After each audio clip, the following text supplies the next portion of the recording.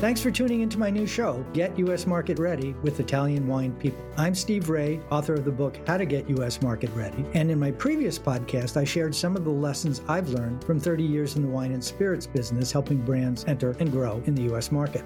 This series will be dedicated to the personalities who have been working in the Italian wine sector in the U.S., their experiences, challenges, and personal stories. I'll uncover the roads that they walked, shedding light on current trends, business strategies, and their unique brands. So, thanks for listening in, and let's get to the interview.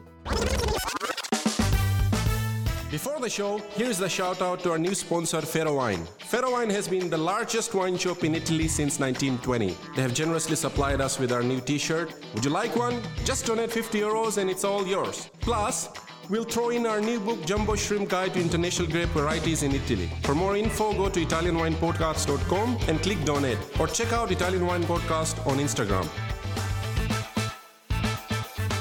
Hi, this is Steve Ray, and welcome to this week's show. I'm pleased to have as a guest David Lynch, who is an editorial director at Som Select. Som Select is an interesting twist on e-commerce, bringing Soms into the equation, and we're going to hear more of that from David. So, David, welcome to the show. Thanks for having me. Can you give us a little bit of background on you and your history in the industry and how you got here? I understand you've been a Som, you've been a restaurant owner, manager, and a writer, and are conflicted about what exactly you are. But give us a little history. I'm a hybrid of a sommelier and a writer, and it all came together upon joining Som Select. My first experience in the wine world was as a writer in the magazine business. I started out in trade publications that covered the beverage industry in New York. Well, the publication was in New York. The beverage industry was everywhere. And my first beat was spirits, really, which was tequila, scotch, and all those very powerful brands and companies behind those brands. And then I switched over to the consumer side and worked at Wine and Spirits magazine under Josh Green, who's the editor and publisher there forever. And that was my real immersion in wine and in kind of building my name as a wine writer. And after several years at Wine and Spirits, my old friend Joe Bastianich and I, Joe being the proprietor of Babbo and the son of Lydia Bastianich, owner of Felidia, and they own Becco together. He and I went to college together and were, sort of on these, I wouldn't call them parallel career tracks, but I was covering the industry that he was a part of. And we decided to collaborate on a book called Vino Italiano, which I spent the year 2000 researching and writing. And upon returning to the U.S., I kind of changed directions and went into the restaurant business and became the wine director at Babbo in New York City in 2001. Was there for 7 years, bounced around, kind of bounced back into writing a little bit, ended up coming out to San Francisco, where my wife is from. And in 2009, joined up with Quince and Catonia restaurants in San Francisco, where I was the wine director. Then I eventually opened my own restaurant in San Francisco. It's called St. Vincent. And all the while, I was still doing a fair amount of writing. I had a column in Bon Appetit for a while. And upon closing my restaurant in 2016, I had the opportunity to join up with Som Select. And it was, at that time, Som Select was about two and a half years old at that time. It was co-founded by Ian Cobble, who was in the documentary film Som, one of the four principals in that film, and a pretty famous guy who very shrewdly, took the notoriety from that film and turned it into a business, basically. And so the idea behind Som Select is a very simple one, and that is we've got some really credible people spending a lot of time looking for authentic value wines. We're not talking about a line I came up with in the early going was standouts, not closeouts. We're spending our time seeking out wines the way we would if we were writing a restaurant wine list. I mean, that's really the criteria. What I want on a wine list or not. And because, in retail, I think that you can divorce yourself from you can divorce yourself a little bit more from the idea that this is what people will like. You also, when you're a sommelier, you not only consider that, but you also consider, obviously, what do I like, but what do I feel like reflects well on me in the restaurant? What works the best for everything that we're trying to accomplish? So that mentality And then the follow through is the other big thing about Som Select. We send out, the original model was a daily offer focused on a single wine. So it was very much the flash sale model. There are other people in that space. But what ours aim to do is to go deeper, to provide a little more context, to provide the kind of expert advice and or information you might receive tableside in a restaurant from a skilled sommelier. So it was a way to kind of, it's a way to personalize the experience of buying wine online in a way that doesn't exist in a lot of places. These offers are really coming from the heart, so rather than say that we have an algorithm that picks what we think you'll like, it's a little more analog in that regard, and it's us.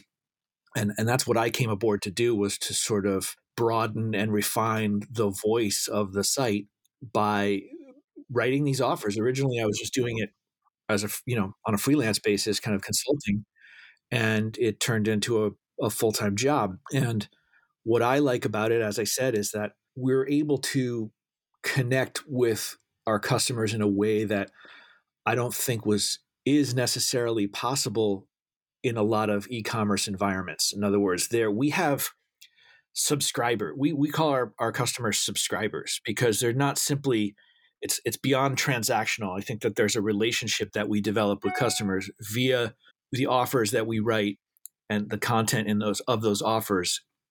There are so many customers that will say, whenever I see your name pop up, I don't even look at it sometimes, because I know if I look at it, I'm going to buy the wine.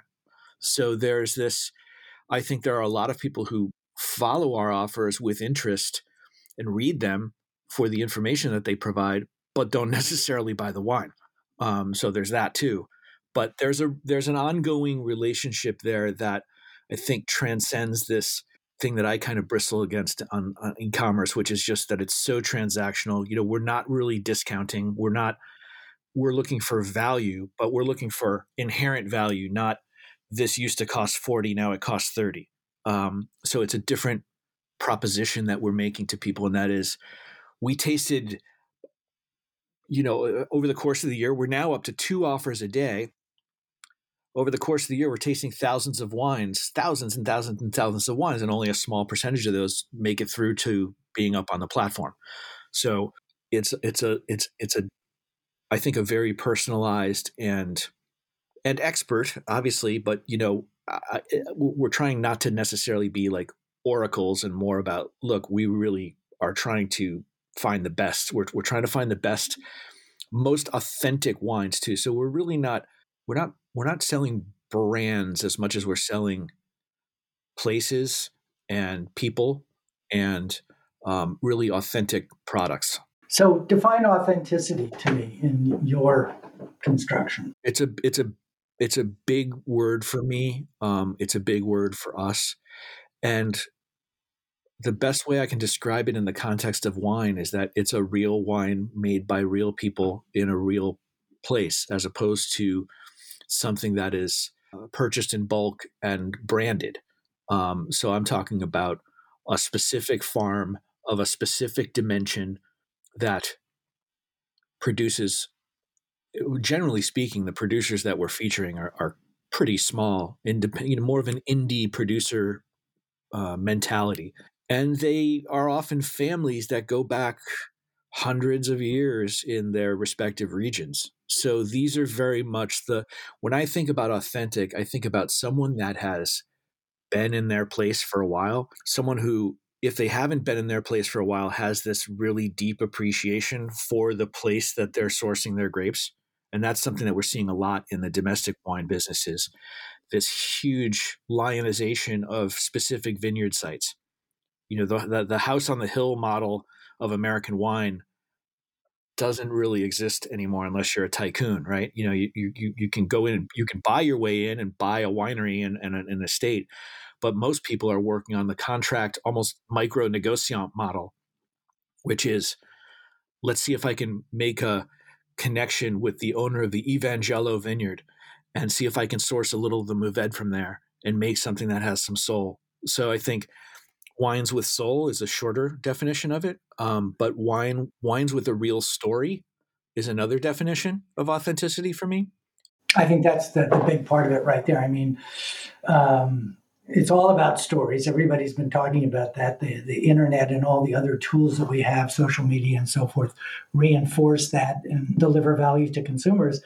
And it's one thing to have a story, it's a whole other thing to tell a story. So is that something that you can say that Sound Select does perhaps differently and better than, because the authority or the credibility of the voice is a little bit more rigorous and perhaps academic or professional? I'm always reluctant to toot my own horn, but yes. I just did. The answer is yes. And that's another tagline I came up with over the years was, we don't just sell you a wine, we tell you its story. I love it. I love it. So let's go back to some practical things. I think philosophically we got what you guys are all about. Are there types of wines or countries of origin that Sound Select specializes in? I would say Old World Europe is the number one focus, even though we're based in Sonoma. France, Italy, Spain, Germany, Austria, Greece, lately Portugal. But obviously, we are also very tuned into domestic wine. Oregon Pinot Noir is a huge category for us. Washington State, of course, California, especially Napa Valley, but also Sonoma Coast, Santa Cruz Mountains, one of the most underrated wine regions in the world. So we're pretty polymorphous. Although I would say that other New World beyond California gets less attention. Chile, Argentina, South Africa. Exactly, Australia. I mean, we do a little South Africa, but I would say we're Eurocentric plus California. So where does Italy fit in? Italy is hugely important, largely partly because of me. I mean, one of the things that, because of my focus on Italian wine all these years, because of the book, because of my ongoing relationships with suppliers there, it's probably our second biggest category. Ian Cobble is a little more of a Francophile.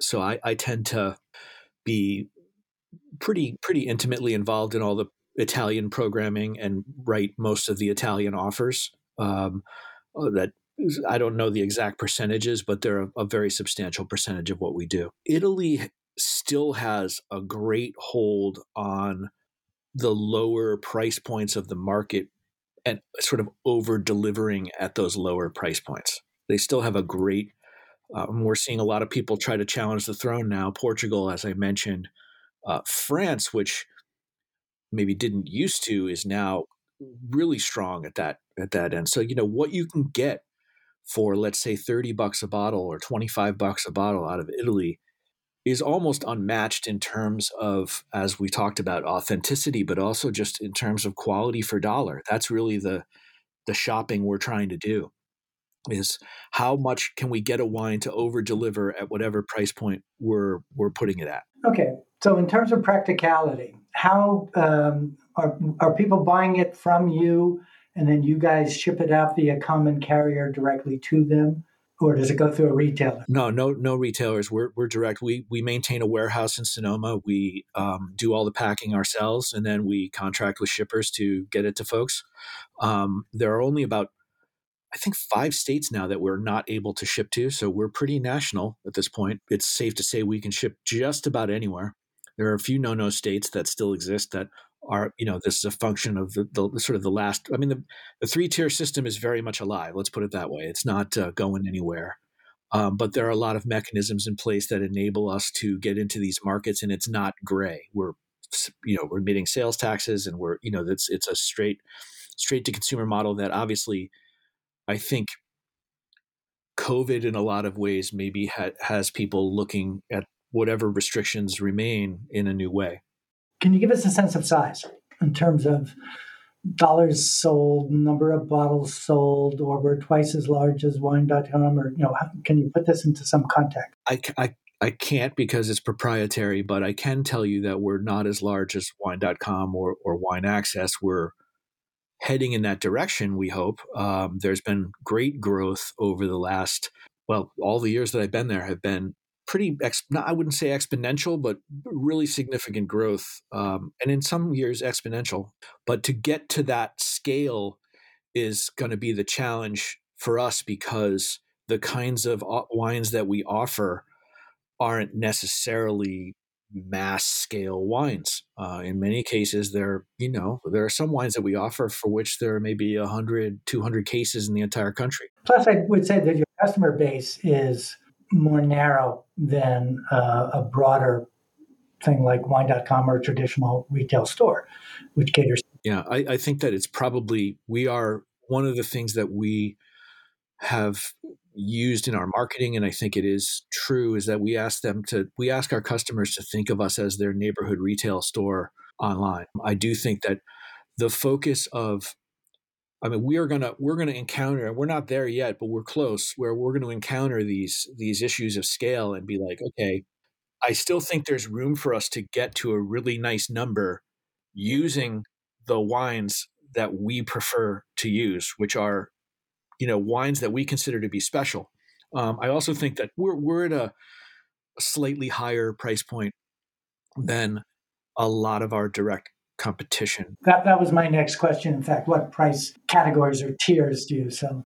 Averages are probably in the 30s, as opposed to a lot of places that are probably trying to be in the low or even under 20 model. And I can just tell you that, and I'm not looking to besmirch anyone, but the costs of shipping are so enormous that to be able to offer a really discounted, low priced wine and ship it to someone for free is, you're not getting much of a wine in the $20 range. The costs of shipping are enormous. And so in your model, do you charge for shipping, or is it incorporated into? it's incorporating in at a certain cutoff, we'll charge for it if it's a single bottle being shipped somewhere. But usually there are a series of incentives to get free shipping that aren't really that onerous. Actually, they're quite generous.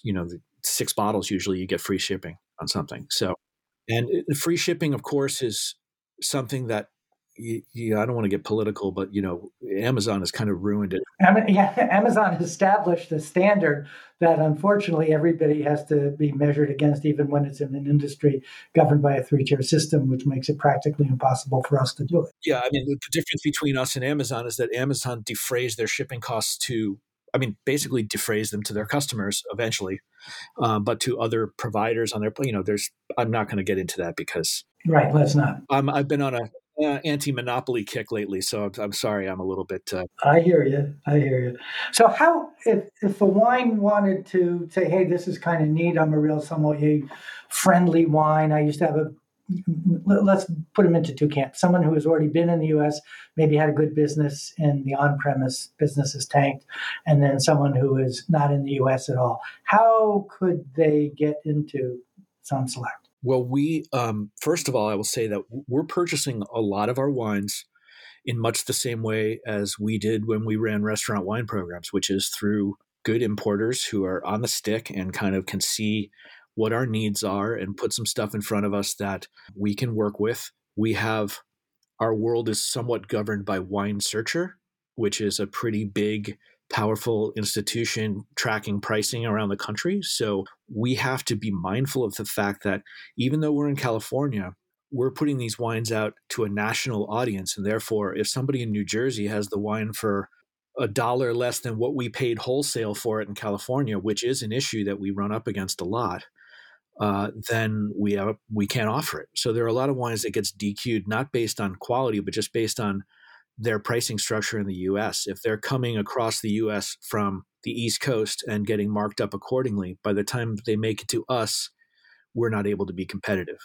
So obviously we're working with some great West Coast importers that are bringing stuff through the Port of Oakland so we can be competitive on price. Well, that's okay. But Italy is the other way around. So some suppliers could go direct to you, but I think from what you've described, the best route to Somm Select is through an importer. So are there importers that you work with that you find particularly receptive and collaborative with your model? Yes, there are importers that we work with that I consider very receptive and collaborative. I would say that yes, we are able to direct import wines, but that's a logistical piece that we have to add into the mix, and it takes more time.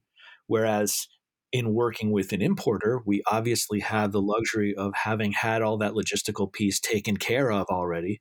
In terms of importers that we have great relationships with, out here on the West Coast, there's Oliver McCrum Wines, which from an Italian standpoint is a wonderfully focused, very nimble importing company. Who else do we work with? North Berkeley Imports, whose portfolio was originally very French focused, but has blown up on the Italian side, and it's a very good Italian portfolio.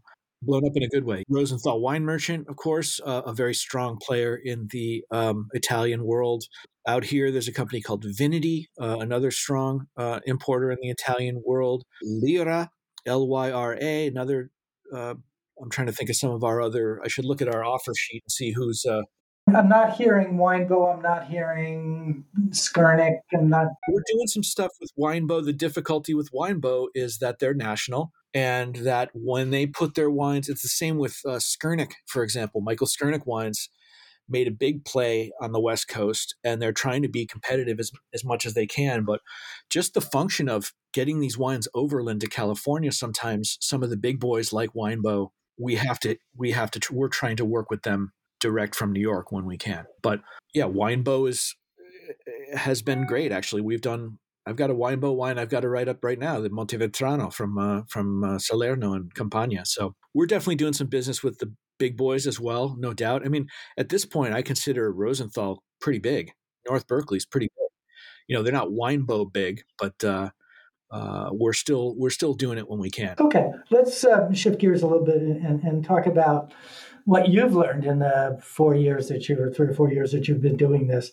What kind of insights have you made since you've been there and tasting and talking to all these people on how people shop differently in e-commerce versus traditional retail stores and potentially even on premise?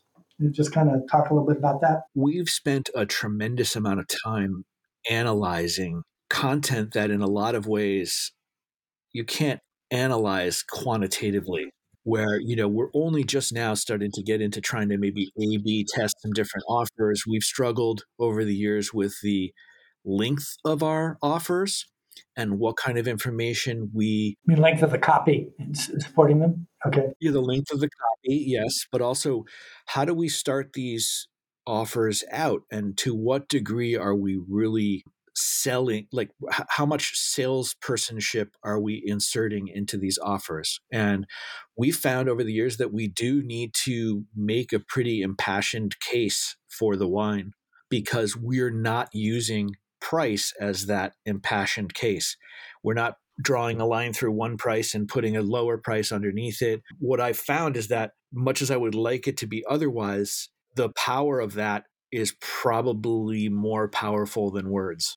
So we're constantly trying to figure out the right way to present a wine so that the person reading it finds it as indispensable to their life as we do. My insight into what works online is that what I want to believe works versus what I think actually works are two different things. I believe that, and maybe we're not there yet, but I believe that a more personal, impassioned approach works.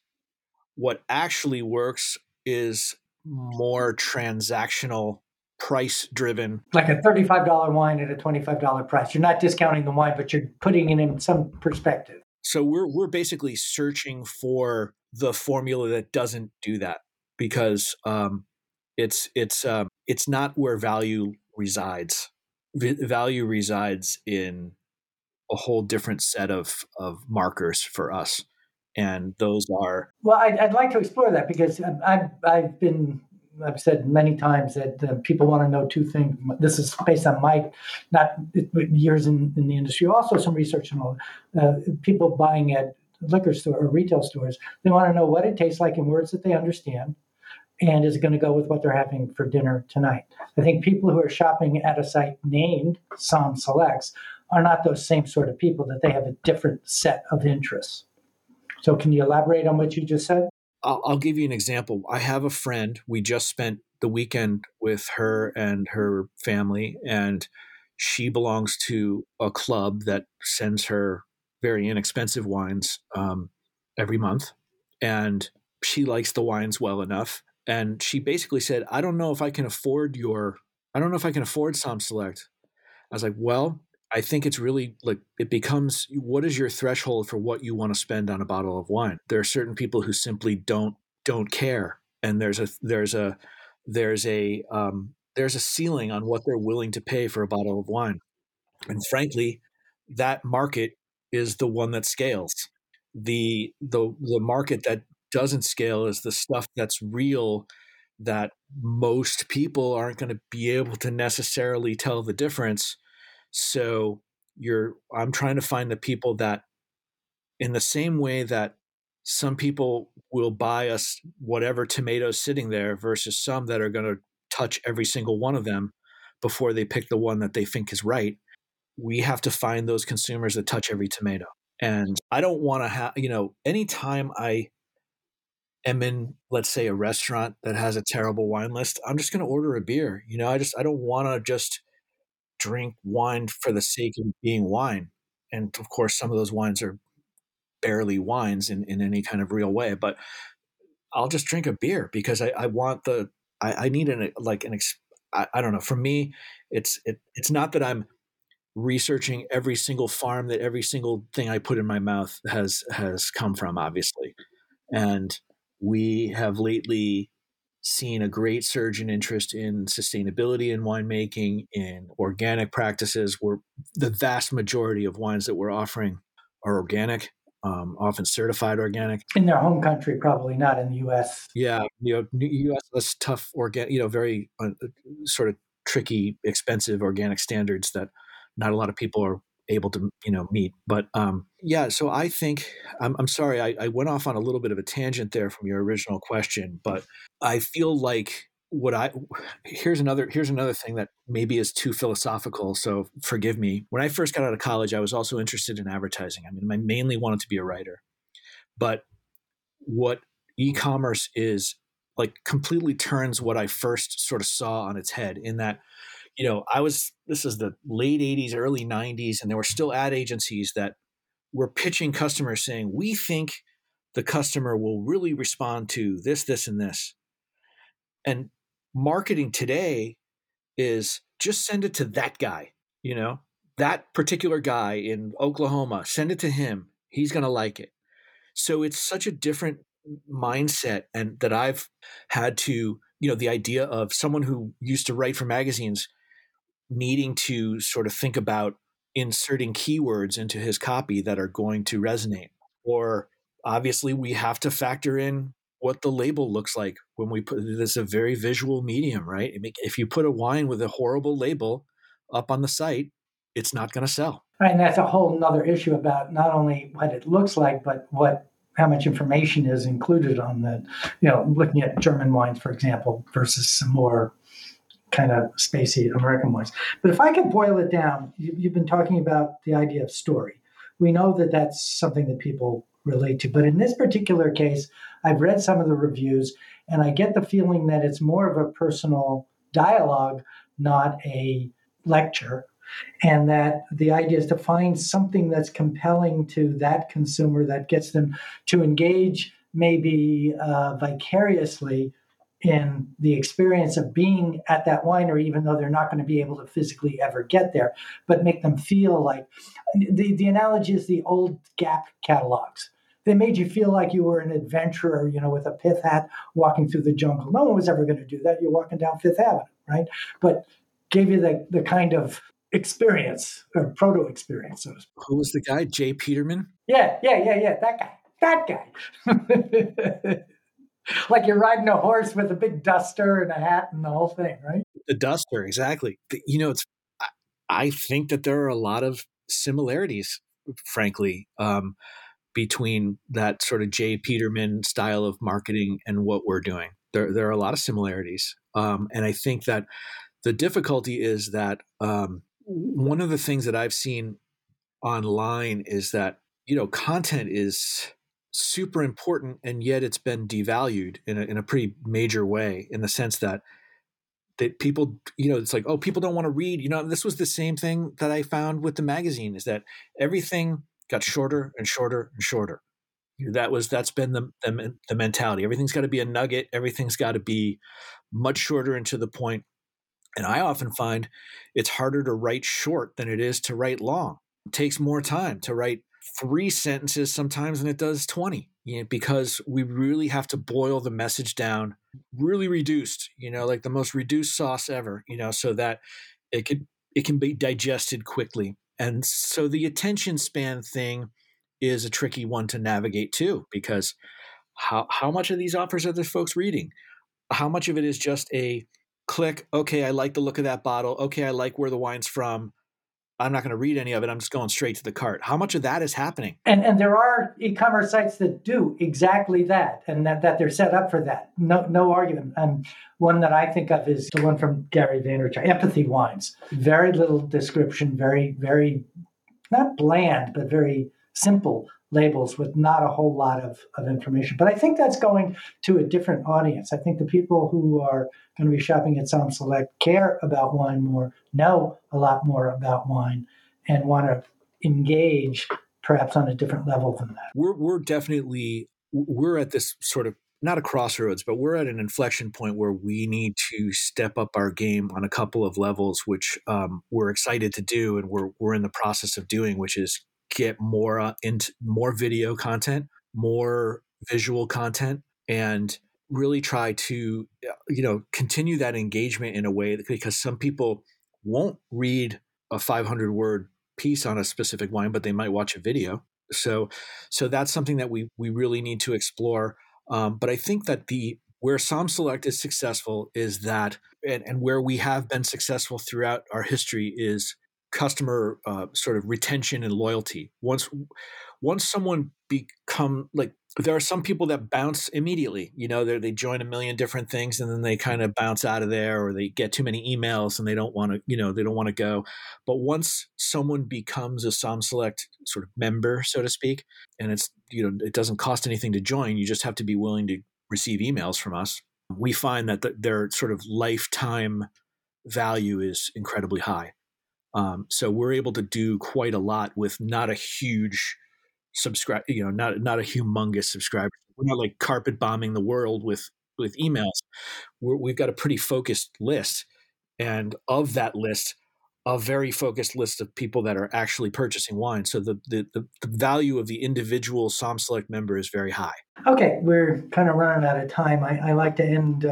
We're speaking, by the way, with David Lynch, the editorial director of Somm Select, and I found it really interesting.